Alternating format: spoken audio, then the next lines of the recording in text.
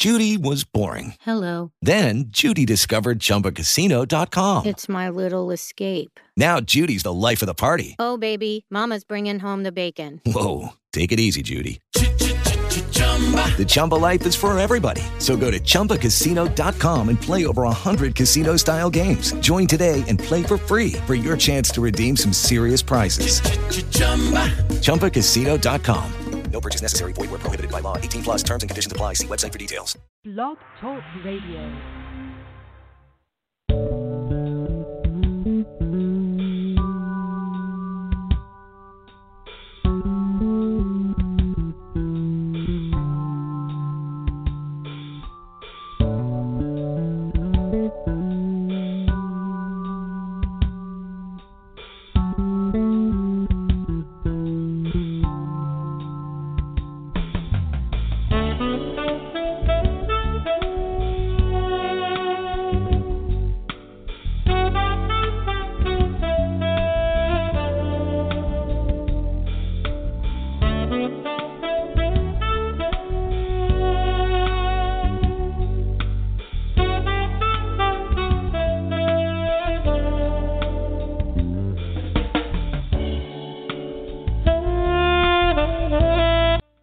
Welcome to Blog Talk Radio's A Date with Destiny for Monday, April the 8th, 2019. I'm your host and author of the book, Destiny Awaits, The Pouring Out of Wisdom for Humanity to Drink, Lisa M. Saunders, coming to you from Owings Mills, Maryland.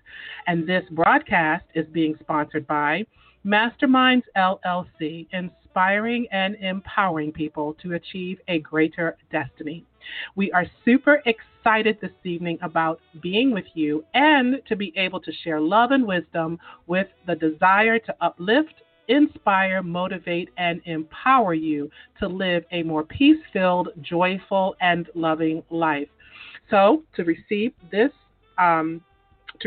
broadcast, just simply go to the iTunes store, click on podcast, and type in A Date with Destiny. You can also receive it via my website, yourdestinyawaits.net, or simply by Googling us, Blog Talk Radio, A Date with Destiny. You can also follow us on Twitter at Lise101. That's LYSE 101.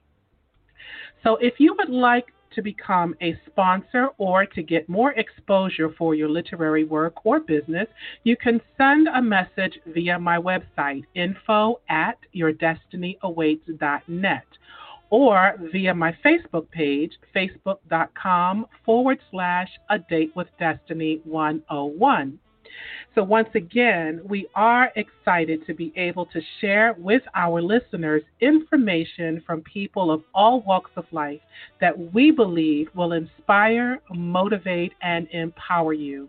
We are happy to be approaching our 6th year of broadcasting next week, actually, and can't wait to share some great things from some really extraordinary people that we have coming up for the rest of this season.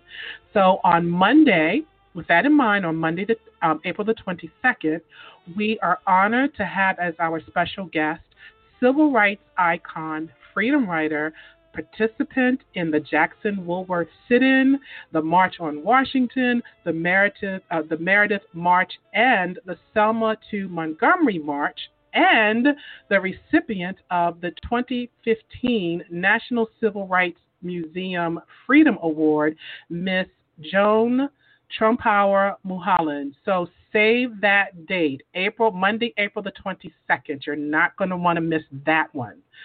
So tonight, like I said, we have another amazing show. April is Poetry Month. And here to start us off is none other than 7-time NAACP Image Award winner, Grammy-nominated, and best-selling author, Miss Nikki Giovanni. Let's give Miss Nikki a little bit of applause because this woman is absolutely amazing.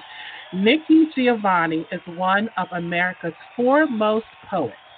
Over the course of a long career, Nikki has published numerous collections of poetry from her first self-published volume, Black Feeling, Black Talk, in '68, to New York Times bestseller Bicycles, Love Poems. several works of nonfiction and children's literature, and multiple recordings, including the Emmy Award nominated the Nikki Giovanni Poetry Collection in 2004. Miss Nikki is a frequent lecturer and reader and has taught at Rutgers University, Ohio State University, Virginia Tech, and where she is a university distinguished professor. Nikki's first published volumes of poetry grew out of her response to the assassinations of such figures as Dr. Martin Luther King Jr., Malcolm X, Medgar Evers, and Robert Kennedy, and the pressing need she saw to raise awareness of the plight and the rights of Black people. Black Feeling Black Talk in 68 and Black Judgment. Oh my gosh, if you have not ever heard Black Judgment, you need to go and read that poem. It is phenomenal. So Miss Nikki's growing political and spiritual awareness led her to writing these poems, and the early books followed by Recreation, which was in 1970, quickly established Miss Nikki as a prominent new voice in African American literature. Black Feeling Black Talk sold over 10,000 copies in its first year alone. In addition to writing for adults, in Gemini and other works during the early 70s, Miss Nikki began to compose verses for children. In her children's book, Rosa, which was in 2005, and that was awarded a medal and the Coretta Scott King Award for its illustration. She received numerous awards for her work, including honors from the National Council of Negro Women and the National Association of Radio and Television Announcers. She was featured in articles for magazines such as Ebony, Jet, and Harper's Bazaar. She also continued to travel, making trips to Europe and Africa. And as Miss Nikki moved through her middle years, her work continued to reflect her changing concerns and perspective. So, after saying all of that, A Date with Destiny would like to welcome Miss Nikki Giovanni to the show. Hello, Miss Nikki Giovanni. Hi, how are you? I am wonderful. How are you? I'm doing good. That was quite an introduction. I'm so pleased to be invited to share with you. Oh, well, thank you so much. And Miss Nikki, this introduction, I could have gone on and on and on because you have done so much. Your work has just carried on throughout, I think, starting back in the 60s? Right, yeah. I've been writing since like 67, 68. So, yes. It's, 60, yeah. Yeah. Yeah. I'm an old and woman. No. I would say seasoned woman. Thank you very much. Very seasoned. and it's funny because I was talking to my husband earlier, and I've just been, ever since you agreed to come on the show, I can't tell you, I've had a countdown. I've been counting down to Miss Nikki, to April 8th. And I was just so excited. And I told him, I said, there's only a few women in my lifetime that I admire and adore, actually, and that I look up to. Because, we, as African American women, for me, and this is just my opinion, when I look around, there aren't too many. I mean, I know they're out there, but there are not too many where I can say, you know what, this is somebody that I could just sit at their feet day in and day out and just soak in their energy and their wisdom. And you are one of those women. Oh, thank you. Thank you very much. Yeah, no, of course, Maya, and we're so sorry she's gone. Yes, she was another one. We just all love to sit there and talk to Maya and hear her stories. Yeah. And she's a neighbor because I'm at Virginia Tech. I still teach. And Maya was at Wake Forest, so she was only 2 hours away. And we both think that we're good cooks. I am actually a better cook than Maya, but she never wanted to admit that. So because I heard – go ahead. No, but I would go down, she'd call and say, well, I'm fixing fried chicken or whatever she was fixing, and you ought to come down and taste it. And I'd go down and say, well, I'll come back, and then I would fix like a rack of lamb and say, how you going to top that? And so it was a lot of fun just visiting with Maya, and, we miss her. Yes. We really oh, my gosh. Yeah. She was another one of my sheroes, along with another one of your friends, because I met Miss Maya before, and I met her, and I've also met one of my other sheroes who I miss so much, Miss Ruby D. I know that she's also was a friend of yours, and I got a chance to spend a few hours with her when she came to Maryland, when her and her husband, her dear Ozzy, right after they wrote their book. Yeah.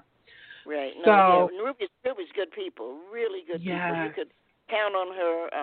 She came down to have a reading with us here at Virginia Tech. Just always the nicest person.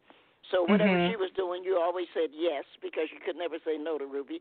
And she seemed to feel the same way. So she would say, "Oh yeah, I'll be down. I'll come." And after Ozzy passed, she was very available. So it was good.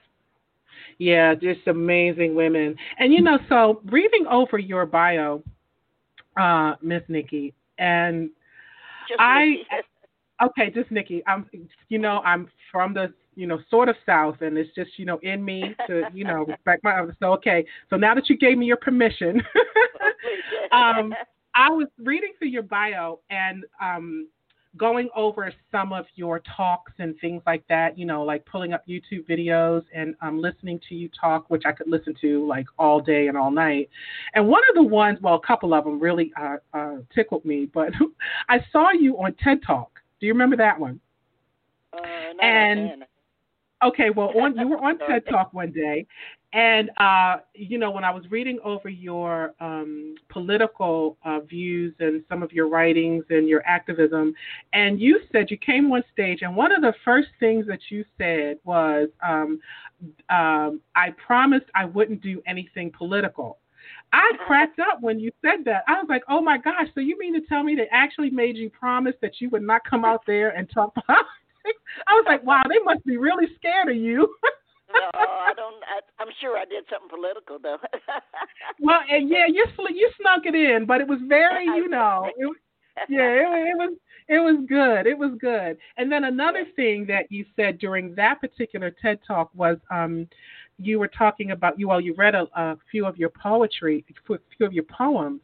And this is to my writers out there, because I'm a writer. I love books. I love to write. And I know I have a lot of authors and people who want to become authors who are listening.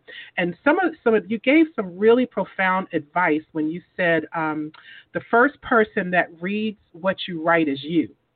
That's correct, yeah.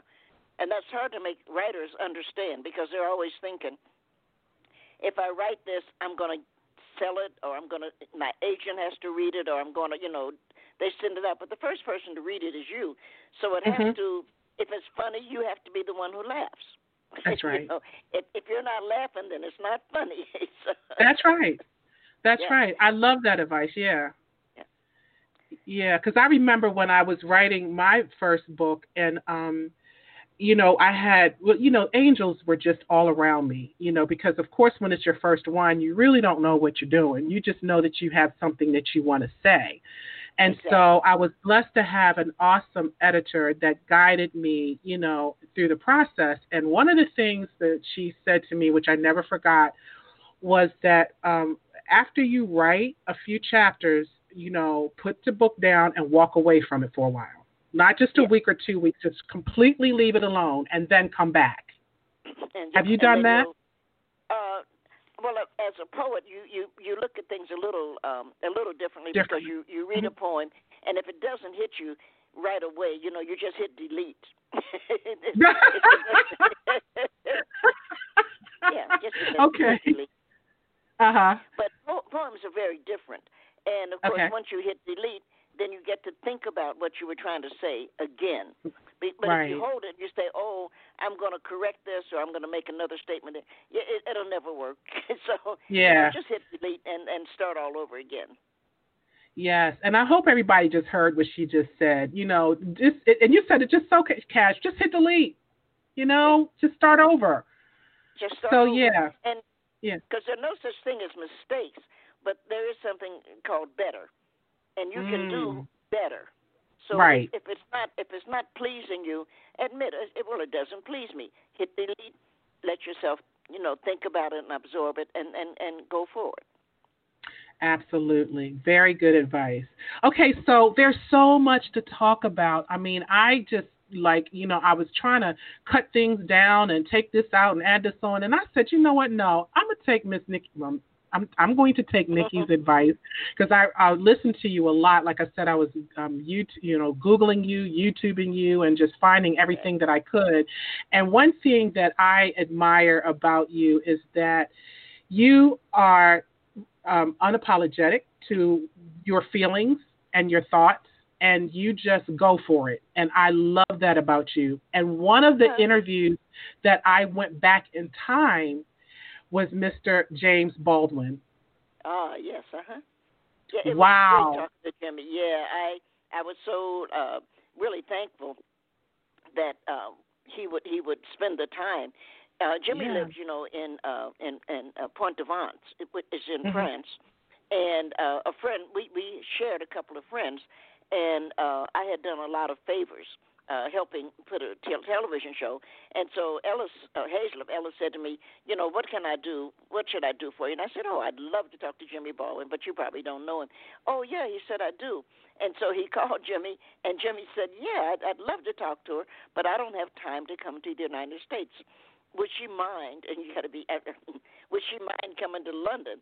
And I said, you got to be kidding. I would walk to London. And I was so, I was so excited. So we went to London, and if you ever get to see it, you'll see that the British directed, the film was directed, or it wasn't really a film, but our talk was directed by the British, who direct very differently from the Americans.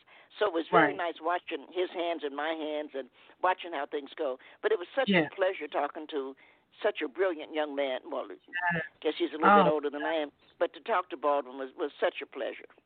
I was riveted. I just was like, I mean, I felt like, and I'm getting goosebumps just thinking about it. Like I was literally watching history in the making of something phenomenal, happening. And it's kind of, I love how when you can capture things, from way back when and how it's relevant 20, 30, 40, 50 years, into the future. And I think that's relevant. That talk that you all did, it's making its rounds again on social media, by the way. I didn't know if you knew that or not.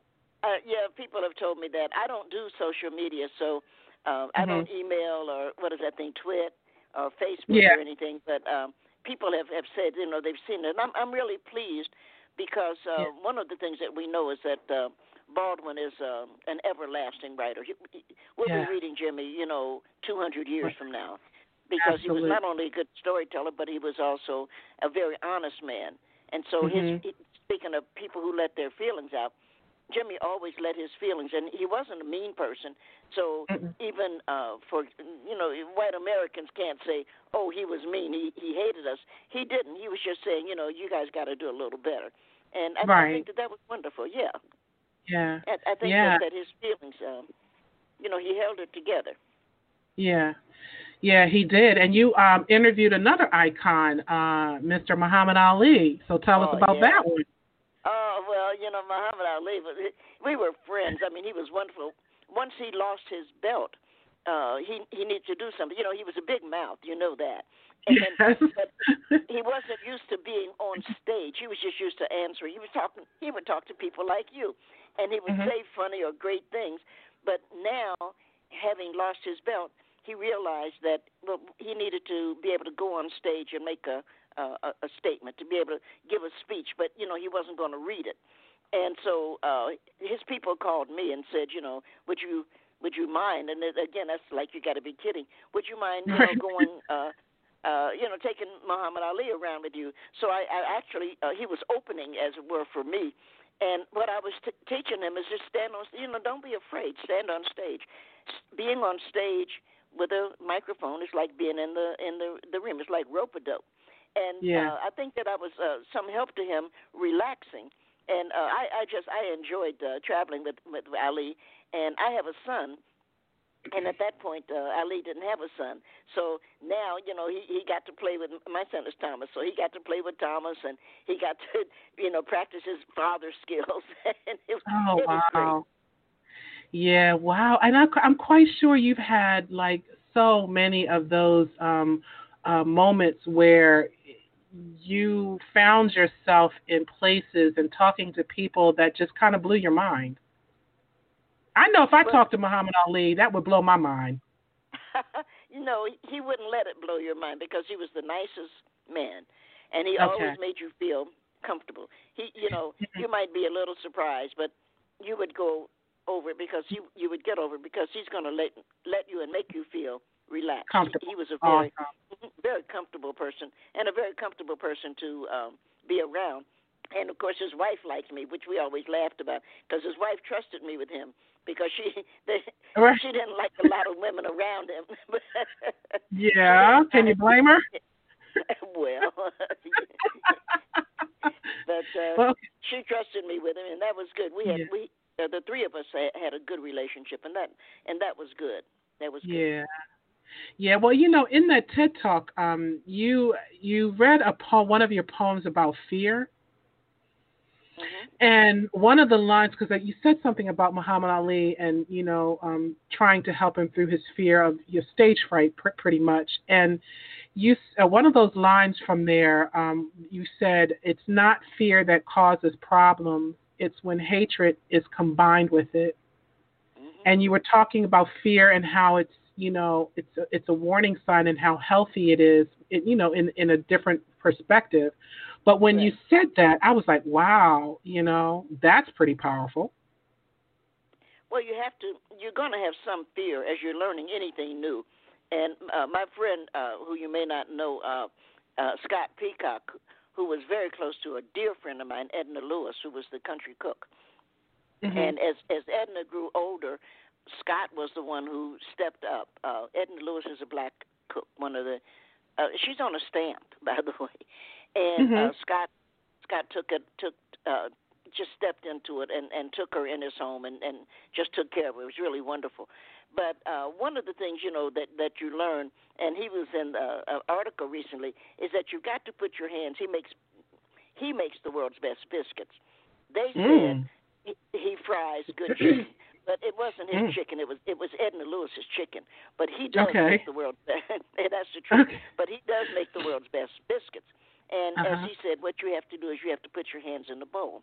And that made sense. You could tell he was talking to me and Edna because we both feel that way. If you're going to do something, you got to put your hands in the bowl. Yes, and ma'am. You're going to make a mistake. You're going to. I've been trying to learn the Italians. Have this really lovely salad.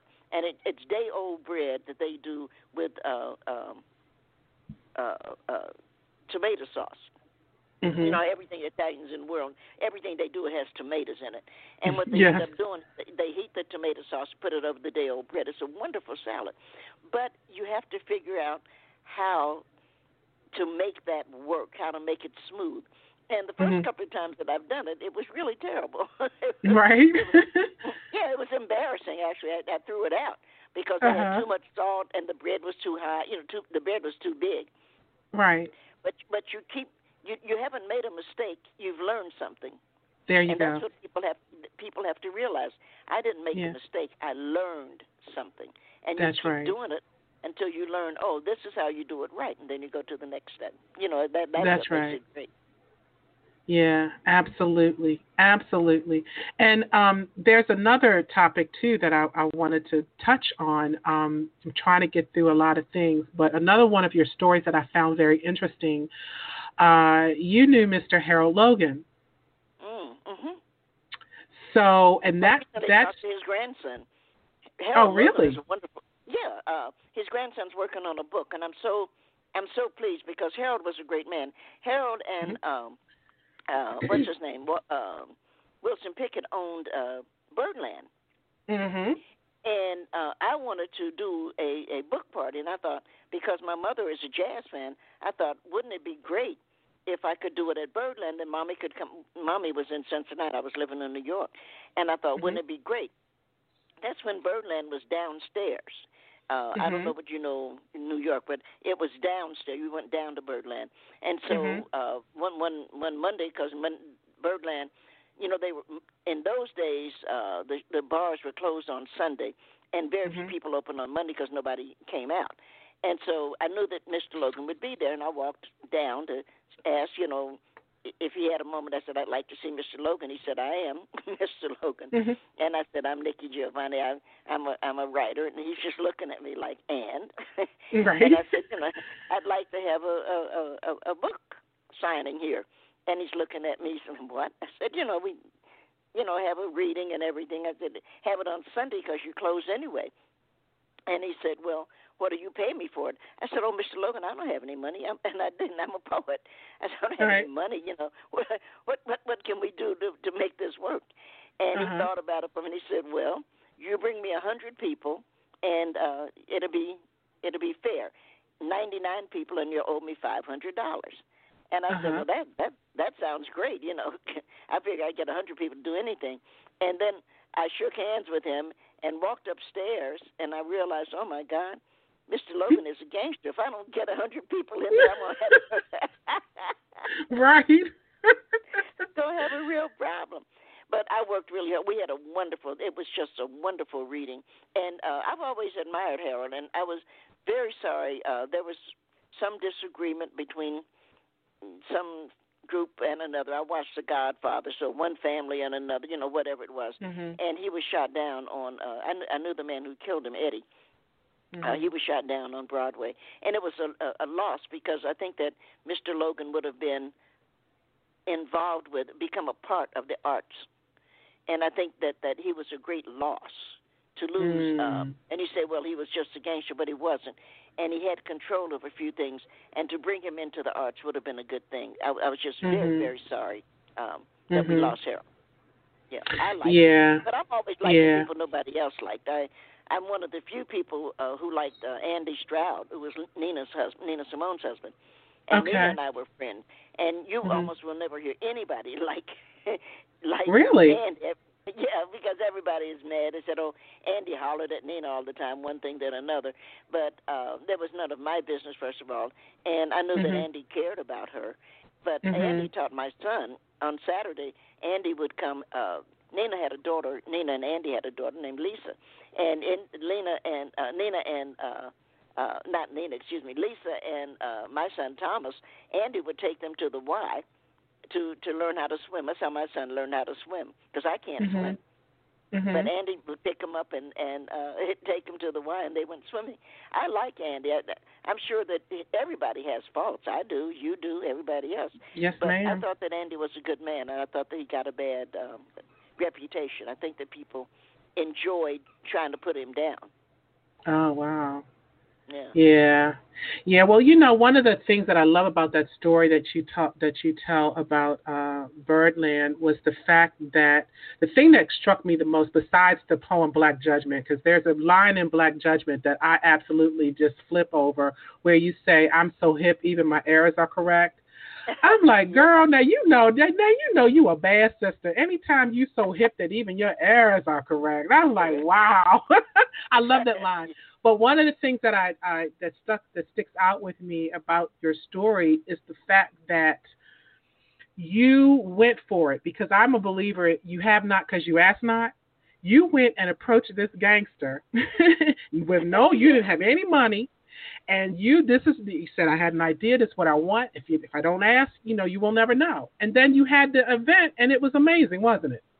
It really was. And I say that to my students, and I say that to my audiences. All that anybody can say to you is no. You've heard no before. Right. Yeah. Everybody's heard no. Your mother told you that. Take your hands off that cake. No, don't. You hear no. Yeah. So you have to ask. And if they say no, thank them for giving you time and go on about your business. Yeah. No reason to be mad, no reason to be upset, no reason to blame them for anything. If Mr. Logan had said no, there are other clubs in New York. I wanted Birdland for an obvious reason. It's classic. And so I didn't mind saying to him, this is meaningful. Your club is a very meaningful club. I'm a member of Delta Sigma Theta, and we recently did a fundraiser for women up at the Apollo. Well, the Apollo is a classic. So when Johnetta Cole, I don't know if you know Dr. Cole, and you should because she's wonderful, but Dr. Cole is now the head of the National Council of Negro Women. So when Johnetta called me and said, will you come up to the Apollo? I said, well, it's two. You said two things that make me say yes. One is you. I would do whatever. Johnetta Cole is an incredibly wonderful woman. And you said the Apollo. And quite naturally, who wouldn't want to, as a black person, who wouldn't want to be on stage at the Apollo Theater? That's Absolutely. History. Yeah. Yes, it is.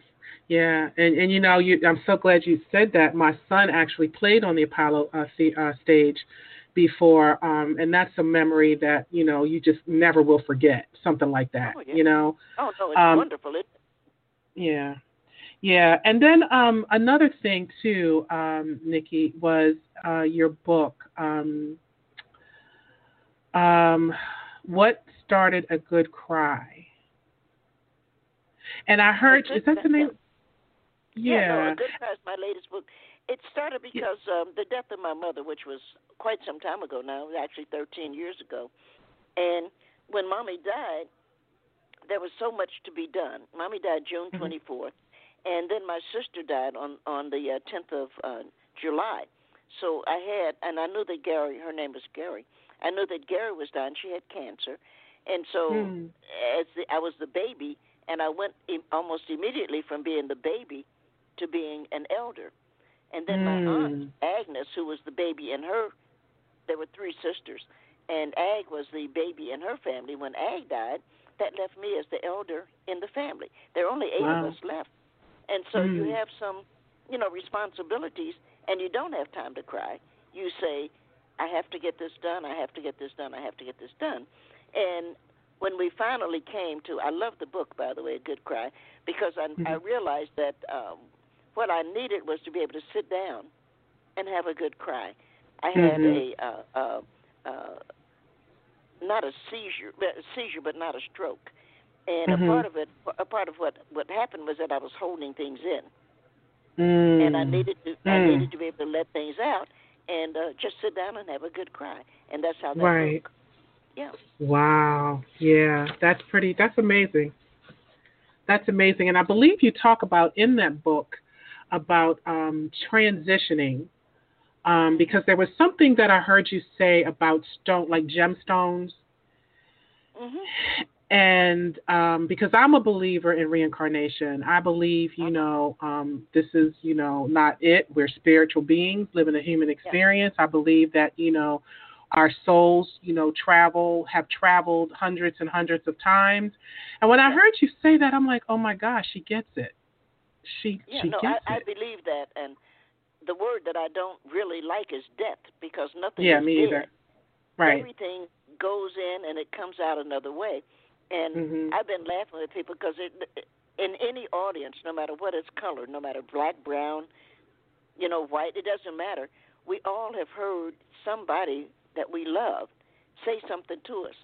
And if we say that to a friend, we say, I felt like my grandmother was talking to me. If the friend is a real friend and doesn't mind being foolish, she said, I know what you mean, girl, because I felt the same way about mine, a month ago or whatever. Right. You have these spirits that are coming to you and talking to you, and you have to learn to listen to them. That's right. Absolutely. You hear your grandmother say, girl, don't be bothered with that person. Yep, absolutely. Your dog and your grandmother tell you to... Absolutely. Yes, absolutely. Yeah, and you let your work, another thing that I saw that I admired about you is that you let your work go. You don't hold on to what you've done in the past. You know what I mean? I do. Yeah. You have to. you have to let it go, because if you're trying to always look at what you did, then you're always trying to make it the same. You don't want to have a contradiction. But I'm 75, for example, years old. I'm very proud to be 75 years old.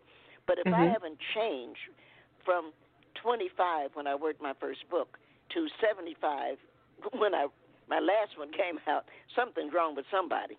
You know? Right. Absolutely. I'm supposed to learn something in 50 years. Yeah. You know. Yeah. That's just the way that goes. And it's hard to explain that to students and sometimes to audiences, because they're saying, "Oh no, I want to make sure I'm not saying something wrong." Well, there's nothing wrong with growing. You got to grow. Right. Yeah. You've got to grow. You've got to grow. And, in this day and time, everything is so PC, politically correct. I mean, you can't say anything without somebody jumping down somebody else's throat. People are at each other's throat all the time. They don't want to hear what the other side has to say. The culture that number 45 has set for this country is just, I know this too shall pass. Go ahead. But I really, and I usually start many conversations with, I really hate Donald Trump. And somebody else said it, and it was the most correct things I ever heard. Somebody said, if you don't know the face of the devil, it's because you're running with him. Oh, that just and gave I me love chills. that. That made sense to me, because I know the face of the devil. I am not running with him. I know what the devil looks like. Oh, and wow. most people don't want to say that. They want to say, well, we don't want to hurt his feelings. Well, I don't know that he has any feelings, but whatever he has, I want to hurt it. Oh, that is deep. Say that again, Nikki. Well, say that true. again. That was deep. If you don't see the face of the devil, it's because you're running with him. Wow. That's true. That is the truth. That is the truth. Woo, girl, I still got chills over that one. Because it's just So what do you? Because I mean, you've seen a lot. You've done a lot in the 60s and the 70s. With activism and all of that. So do you see? Like for me, I'm looking at today, right? Now I'm in my mid 50s, and so you're thinking that okay, all of that Jim Crow stuff and it's behind us. We're moving forward, and all those things haven't gotten completely better. They've gotten better, but now it seems like we've gone back 20 steps. I don't think so. I think we've gone forward.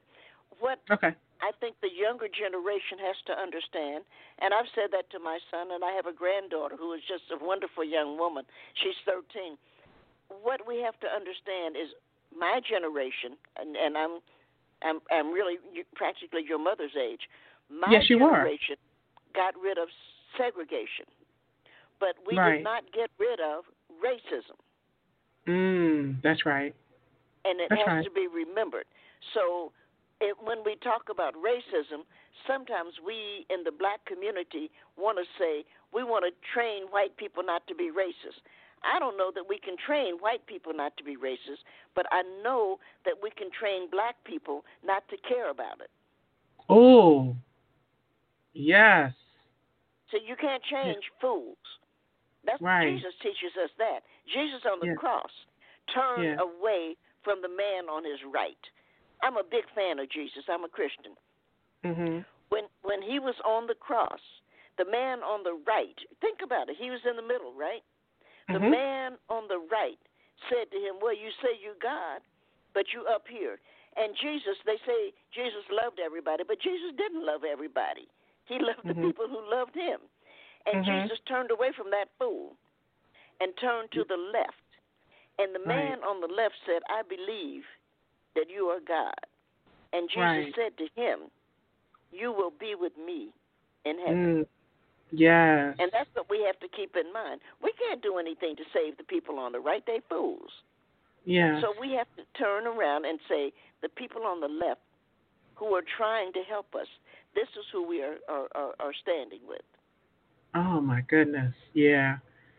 Yeah, now that was profound. That was deep. That's true. And I get tired of them acting like, oh, Jesus just loved that. He didn't. He didn't love the people who were changing money in the temple. That's when true. He was out in the woods, when he was out in the desert, and he was there 40 days and 40 nights, and Satan came to him and offered him water and food. Jesus said, "Get thee behind me." Yeah. And because we're on radio, I'm not going to say what I think Jesus said.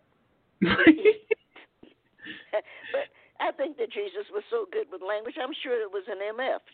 Get behind me. You know what? I can see it. I like that. Yeah. Yeah, I feel you on that. Sure. Jesus didn't say to Judas. He didn't say to Judas, "Oh, I understand that you needed a job. That's why you had to sell me out."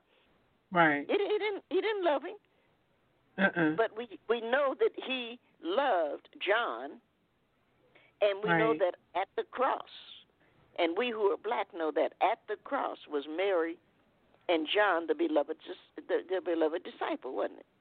That's right. And Jesus said to John, "Take care of my mother."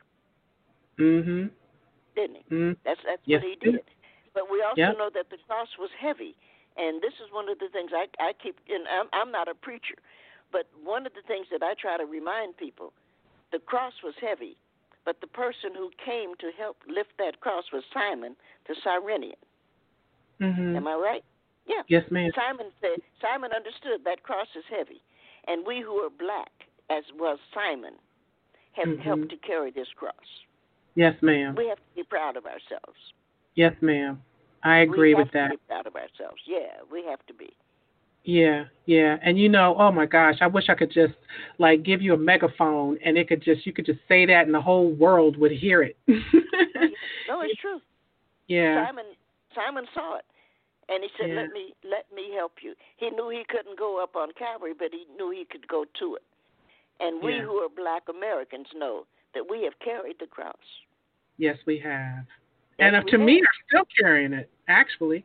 I feel like we will still continue to carry it. That's right. Yes, ma'am. Because we are listening to the God that we follow. That's right. Absolutely. And that brings me to something else that I heard you say when you were talking about music and how you like hip hop, actually. And you were talking about if you take our music and our torn pants, and I'm not going to go on with the rest of that, but I want you to elaborate on that right there a little bit for us. Well, it's really funny. Black people don't want to look like white people. You never see black people having a white face, do you? No, ma'am. Nope. It's white people that have a black face. Right. Yes, ma'am. It's true. It's the white people who want to wear their torn pants that poor black people wear because they can't do better. Right. And all of a sudden, it's in style. It's like, oh yeah, this is the way we look.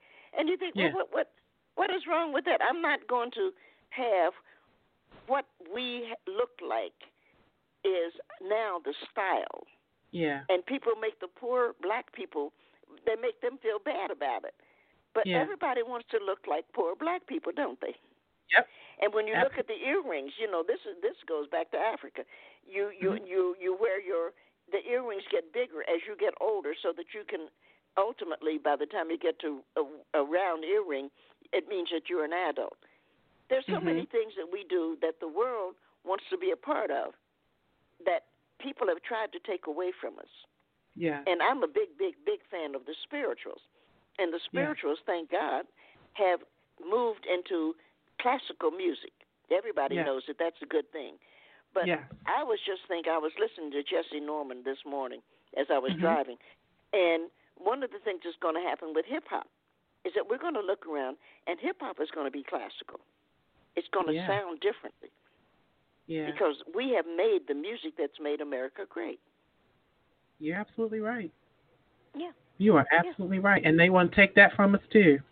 And they want to take that. Every time, I said that to any art, every time you see something that says traditional, you see a song and it says author, traditional, you know that it's black people. They just stolen it from us.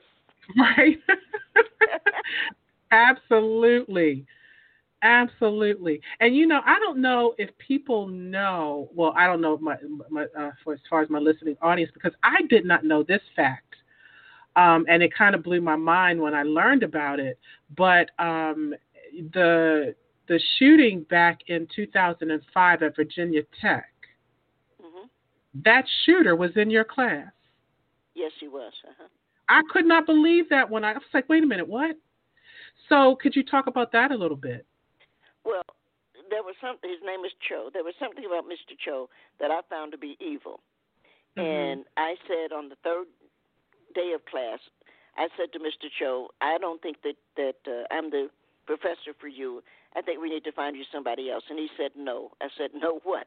And he said I don't want to move. I said no. Let me let me say this again. Let me say it slower. You will have to leave my class or I will resign. And he Mm. said to me, well, I meant it because I know evil. I know the face of the devil. Mhm. And Mm. he said, oh, no. He said, you won't resign. And I said, Mr. Cho, you don't know me. And I went to my department head and I said, either get him out of my class, which I think we should do, or because I teach on Tuesday, Thursday, this was a Tuesday, or on Thursday, under your door will be my resignation. I will not have any relationship with this anymore. I don't. And everybody thought, oh, Nikki's just being crazy. Well, maybe I was, but nonetheless, she decided that, okay, let me get him. She said, do you mind if I teach him? I said, I don't care what you do with him, but he has to come out of my class. And it was a Mm. year later that this shooting occurred. And so Mm. she had to say to me, oh, well, you might have been right. I said, no, that's not a might. Oh wow. Yeah. I How know can I you might know be right evil. about that? I know evil when I see it and when I feel it. And Yeah. Mr. Cho was evil. Wow. Yeah. Isn't that something? And it's just, oh girl, I can't even imagine Miss Nikki. I just can't. Like, wow. Well, see, You people want to know. say, "Oh, he had there was a problem. He had a what is that thing? Um, his emotional. He had emotional problems. He had whatever. I don't know Oh any yeah. of those things. I just know evil, Mhm. and he was evil, and the two of us could not exist. So one of us had to go. Didn't matter to me. As I laugh about it. But see, I had a job when I came to Virginia Tech, and I have a job when I leave one. I had my dog was being fed, and she had her shots. My Mhm. car was paid for, and it was my car was old, by the way. Mhm. I kept my first car. 20 years old. Car is paid for, so there's nothing Mhm. that I want. You know, Right. I'm not the person that you have to say, "Oh, we'll give you." I don't want. There's nothing that I want. What I Yeah. wanted was my dog to be taken care of, and my car to get its oil changed every now and then, and the rest of it I'm not going to be interested in. I'm Right. not a whore, and I think that Yeah. any of us who write poetry, that's the one thing you have to say to yourself: I'm not a whore. Mhm. It's Mhm. very Mhm. important because otherwise Yeah. somebody will tell you, "Oh, I can give you this or I can give you that," but it doesn't mean that it's good for you. Right. So you stand on your morals. I mean, you just, I try to. yeah. No, I think you've I done a try pretty to. daggone good job. Yeah. And time is running because I'm looking at the time, and I promised you I was Yes, going to keep you to a that's certain okay. I've time. enjoyed talking to you. I am going to have to leave because I have tendonitis. I have Oh, 800,000 things wrong with me. I was laughing oh, with somebody recently. I said, I think I died 2 years ago, but nobody told me, so I'm going back on. oh. Somebody needs to call me and say, Nikki, you died. And I said, oh, damn, I didn't realize that. But You're a mess. So, do I still have time to have you read Ego Tripping, or are we going to have to do oh, that another time? I would love to read Ego Tripping. Okay. So, ladies and gentlemen, here we have Miss Nikki Giovanni reading one of her poems. It's an amazing poem, Ego Tripping. So, take it away, Miss Nikki. I was born in the Congo. I walked to the Fertile Crescent and built the Sphinx. I designed a pyramid so tough that a star that only glows every 100 years falls into the center, giving divine, perfect light. I'm bad. I sat on the throne drinking nectar with a lie. I got hot and sent an ice age to Europe to cool my thirst. My oldest daughter is Nefertiti. The tears from my birth pains created the Nile. I am a beautiful woman. I gazed on the forest and burned out the Sahara Desert. With a packet of goat's meat and change of clothes, I crossed it in 2 hours. I am a gazelle, so swift, you can't catch me. For a birthday present when he was 3, I gave my son Hannibal an elephant. He gave me Rome for Mother's Day. My strength flows ever on. My son Noah built Newark, and I stood proudly at the helm as we sailed on a soft summer day. I turned myself into myself and was Jesus. Men intoned my loving name. All praises, all praises. I am the one who would save. I sold diamonds in my backyard. My bowels deliver uranium. The filings from my fingernails are semi-precious jewels. On a trip north, I caught a cold and blew my nose, giving oil to the Arab world. I am so hip, even my errors are correct. I sailed west to reach east and had to round off the earth as I went. The hair from my head thinned and gold was laid across 3 continents. I am so perfect, so divine, so ethereal, so surreal, I cannot be comprehended except by my permission. I mean, I can fly like a bird in the sky. Woo! Yes, Miss Nikki. I mean, that was, I love that poem. I love that poem. Thank you so much. Thank you. Thank you. And I hope you will come back and join us again so that we can continue on, talking to each other, because I love and adore you, and I know that the audience loves and adores you as well. I've enjoyed talking to you, and I thank you so much. I'm going to go take a bunch of pills. Okay. All right, sweetie. Well, you take care, and I hope you feel better. Okay, thank you so much. And thank you Bye-bye. as well. All right, Good bye-bye. night. Okay. Good night. Ladies and gentlemen, that was Miss Nikki Giovanni. Oh, my gosh. If you missed the beginning of the broadcast, you can go back and listen to it again after, I sign off. But we just had a live reading from Miss Nikki Giovanni, her poem, Ego Trippin'. And before I sign off, I wanted to actually give you one more poem of hers. She told me to call her Nikki, and sometimes I just can't help myself because that's just the way I was raised. But there's one more poem that I would like for you to listen to. And she's reading it, actually, and it's one of my favorites. It's a poem entitled, Yeah, This is a Love Poem. So here is Miss Nikki reading, This is a Love Poem.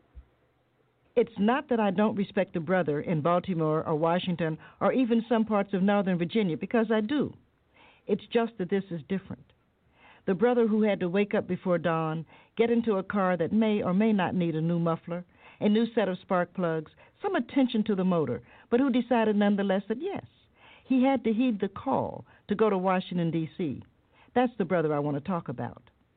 Not at all, please understand, that I don't have a high regard for the brother who got on a bus. Getting on buses has always been a central revolutionary act of black America, just as Plessy or Parks know. Getting on a bus is an act of responsibility, an act of bravery, an act of commitment to change.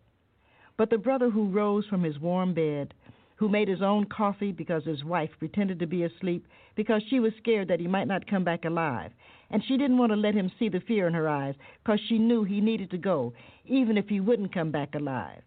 That's the brother I want to talk about here. I want to talk about the young brother who just doesn't seem to understand why everything he does, no matter how hard he tries, never seems to come out right. How if he goes bowling and gets 9 pins, the 10th pin would just stand there mocking the ball headed for the gutter. How if he bumped into somebody on the street and said a simple, "I'm sorry," someone else would jump in his face. But if he didn't say anything, then someone said he was uncouth, and how sometimes people would even deliberately run into him. So he joined with other people like him. And instead of calling it a benevolent society or a brotherhood or something wonderful and romantic like Elks and Masons and Lions or Rotarians, they call it a gang, indicating it was a nest of vipers, and terms like that indicating things we find dirty and unacceptable. How when 4 or 5 white boys rape a mentally handicapped girl, they are just exercising bad judgment. But when 4 or 5 black boys rape a jogger, they are all animals. And this is not for any brother who rapes any female. And it's not for anyone who hurts women or other vulnerable life forms. But just a word or two about the black boys, who don't seem to understand why everything they ever try to do just never seems to turn out right. And I think, of course, yes. Why wouldn't they cry themselves to sleep when all they want to be they already know is denied them? Why wouldn't they be afraid of the dark? Why wouldn't their hearts be broken when the people they love, mothers, fathers, aunts, uncles, girlfriends, good buddies, teachers, preachers, all turn out to be untrue? And please don't tell me that basketball and baseball and football aren't the way to go, that they should get their education, when their education will only tell them to get a talent, because the people who get up, if not out of these cesspools we call the inner city, have something more than a high school degree behind them, and you have to be some kind of a real fool not to see that they see who makes the money and who doesn't. But this is for the brother who does indeed believe there can be, should be, must be a change. It's not that I am in any way unhappy about the brother who has a fine home, a car that is always serviced on time, a job with health benefits, a pretty wife, happy, smart children, a dog that obeys. I'm proud and happy for him and his because I know a people cannot do better unless individuals do better. But this is about the brother who stands on the street corner singing 5-part a cappella harmony, and the brother who does break dancing under the street lights, and the brothers who created rap because they took the music classes away, so the brothers scratched, then they invented CDs, so the brothers rapped, then they said rap is the enemy of women, as if Bob Dole, Rush Limbaugh, and self-satisfied Republicans with bumper sticker mentalities don't exist. So this is for the brother who was simply trying to find a tone to soothe his soul, while everybody wants to make him the reason America is way off track. And this is about the brother who, knowing he is a better person than even he thinks he is, got in his car in Detroit or Cincinnati or St. Louis and headed for Washington, not knowing if he would be the only brother to show up for the Day of Atonement, but knowing if he was the only brother, then on this day, at this time, he would be the brother to stand and say to himself, his brothers, and the folks whom he loves and who love him, I am sorry that things are not different. And that is a mighty powerful thing to say, because people want to make you make miracles, when all any of us can actually say is, I wish it would be different. And this is for the brother who was willing to be the only brother, so that if there would be laughter as he stood alone on the mall, he still said, I will stand today because it doesn't matter if I'm alone. I need to stand and testify. And yeah, this is a love poem for that brother who decided for this one point in time, I will be my better self. And we are all so very proud of you. Well, ladies and gentlemen, that again was Miss Nikki Giovanni in her poem, Yeah, This is a Love Poem. Absolutely amazing. So that, with having said that, again, this concludes the show for this evening. I want to thank everyone for tuning in with us. A shout out to my family who are always loving and supporting me, and also to my friends and colleagues in all of my social networking sites. Once again, a big, big thank you to Miss Nikki Giovanni for taking the time to share a big part of her journey and her wisdom with us. We are eternally grateful. Also, don't forget to stop by my website, yourdestinyawaits.net, to get some extra motivation and inspiration, and leave us a message to let us know you stopped by. And like us on Facebook at facebook.com/A Date with Destiny 101, and follow us on Twitter at least 101. That's LYSE 101. So make sure you come back and tune in next Monday at 6:30 Eastern Standard Time. And always remember, folks, that real power comes from knowledge, because knowledge is power. And when we know better, we do better. So your mission, if you choose to accept it, is take the necessary time to do a true self-evaluation. Seek God and learn how to love yourself first, because after all, you owe it to yourself to know yourself. And once again, I'm Lisa M. Saunders, and thank you for tuning in to Blog Talk Radio's A Date with Destiny. Peace and abundant blessings, everyone.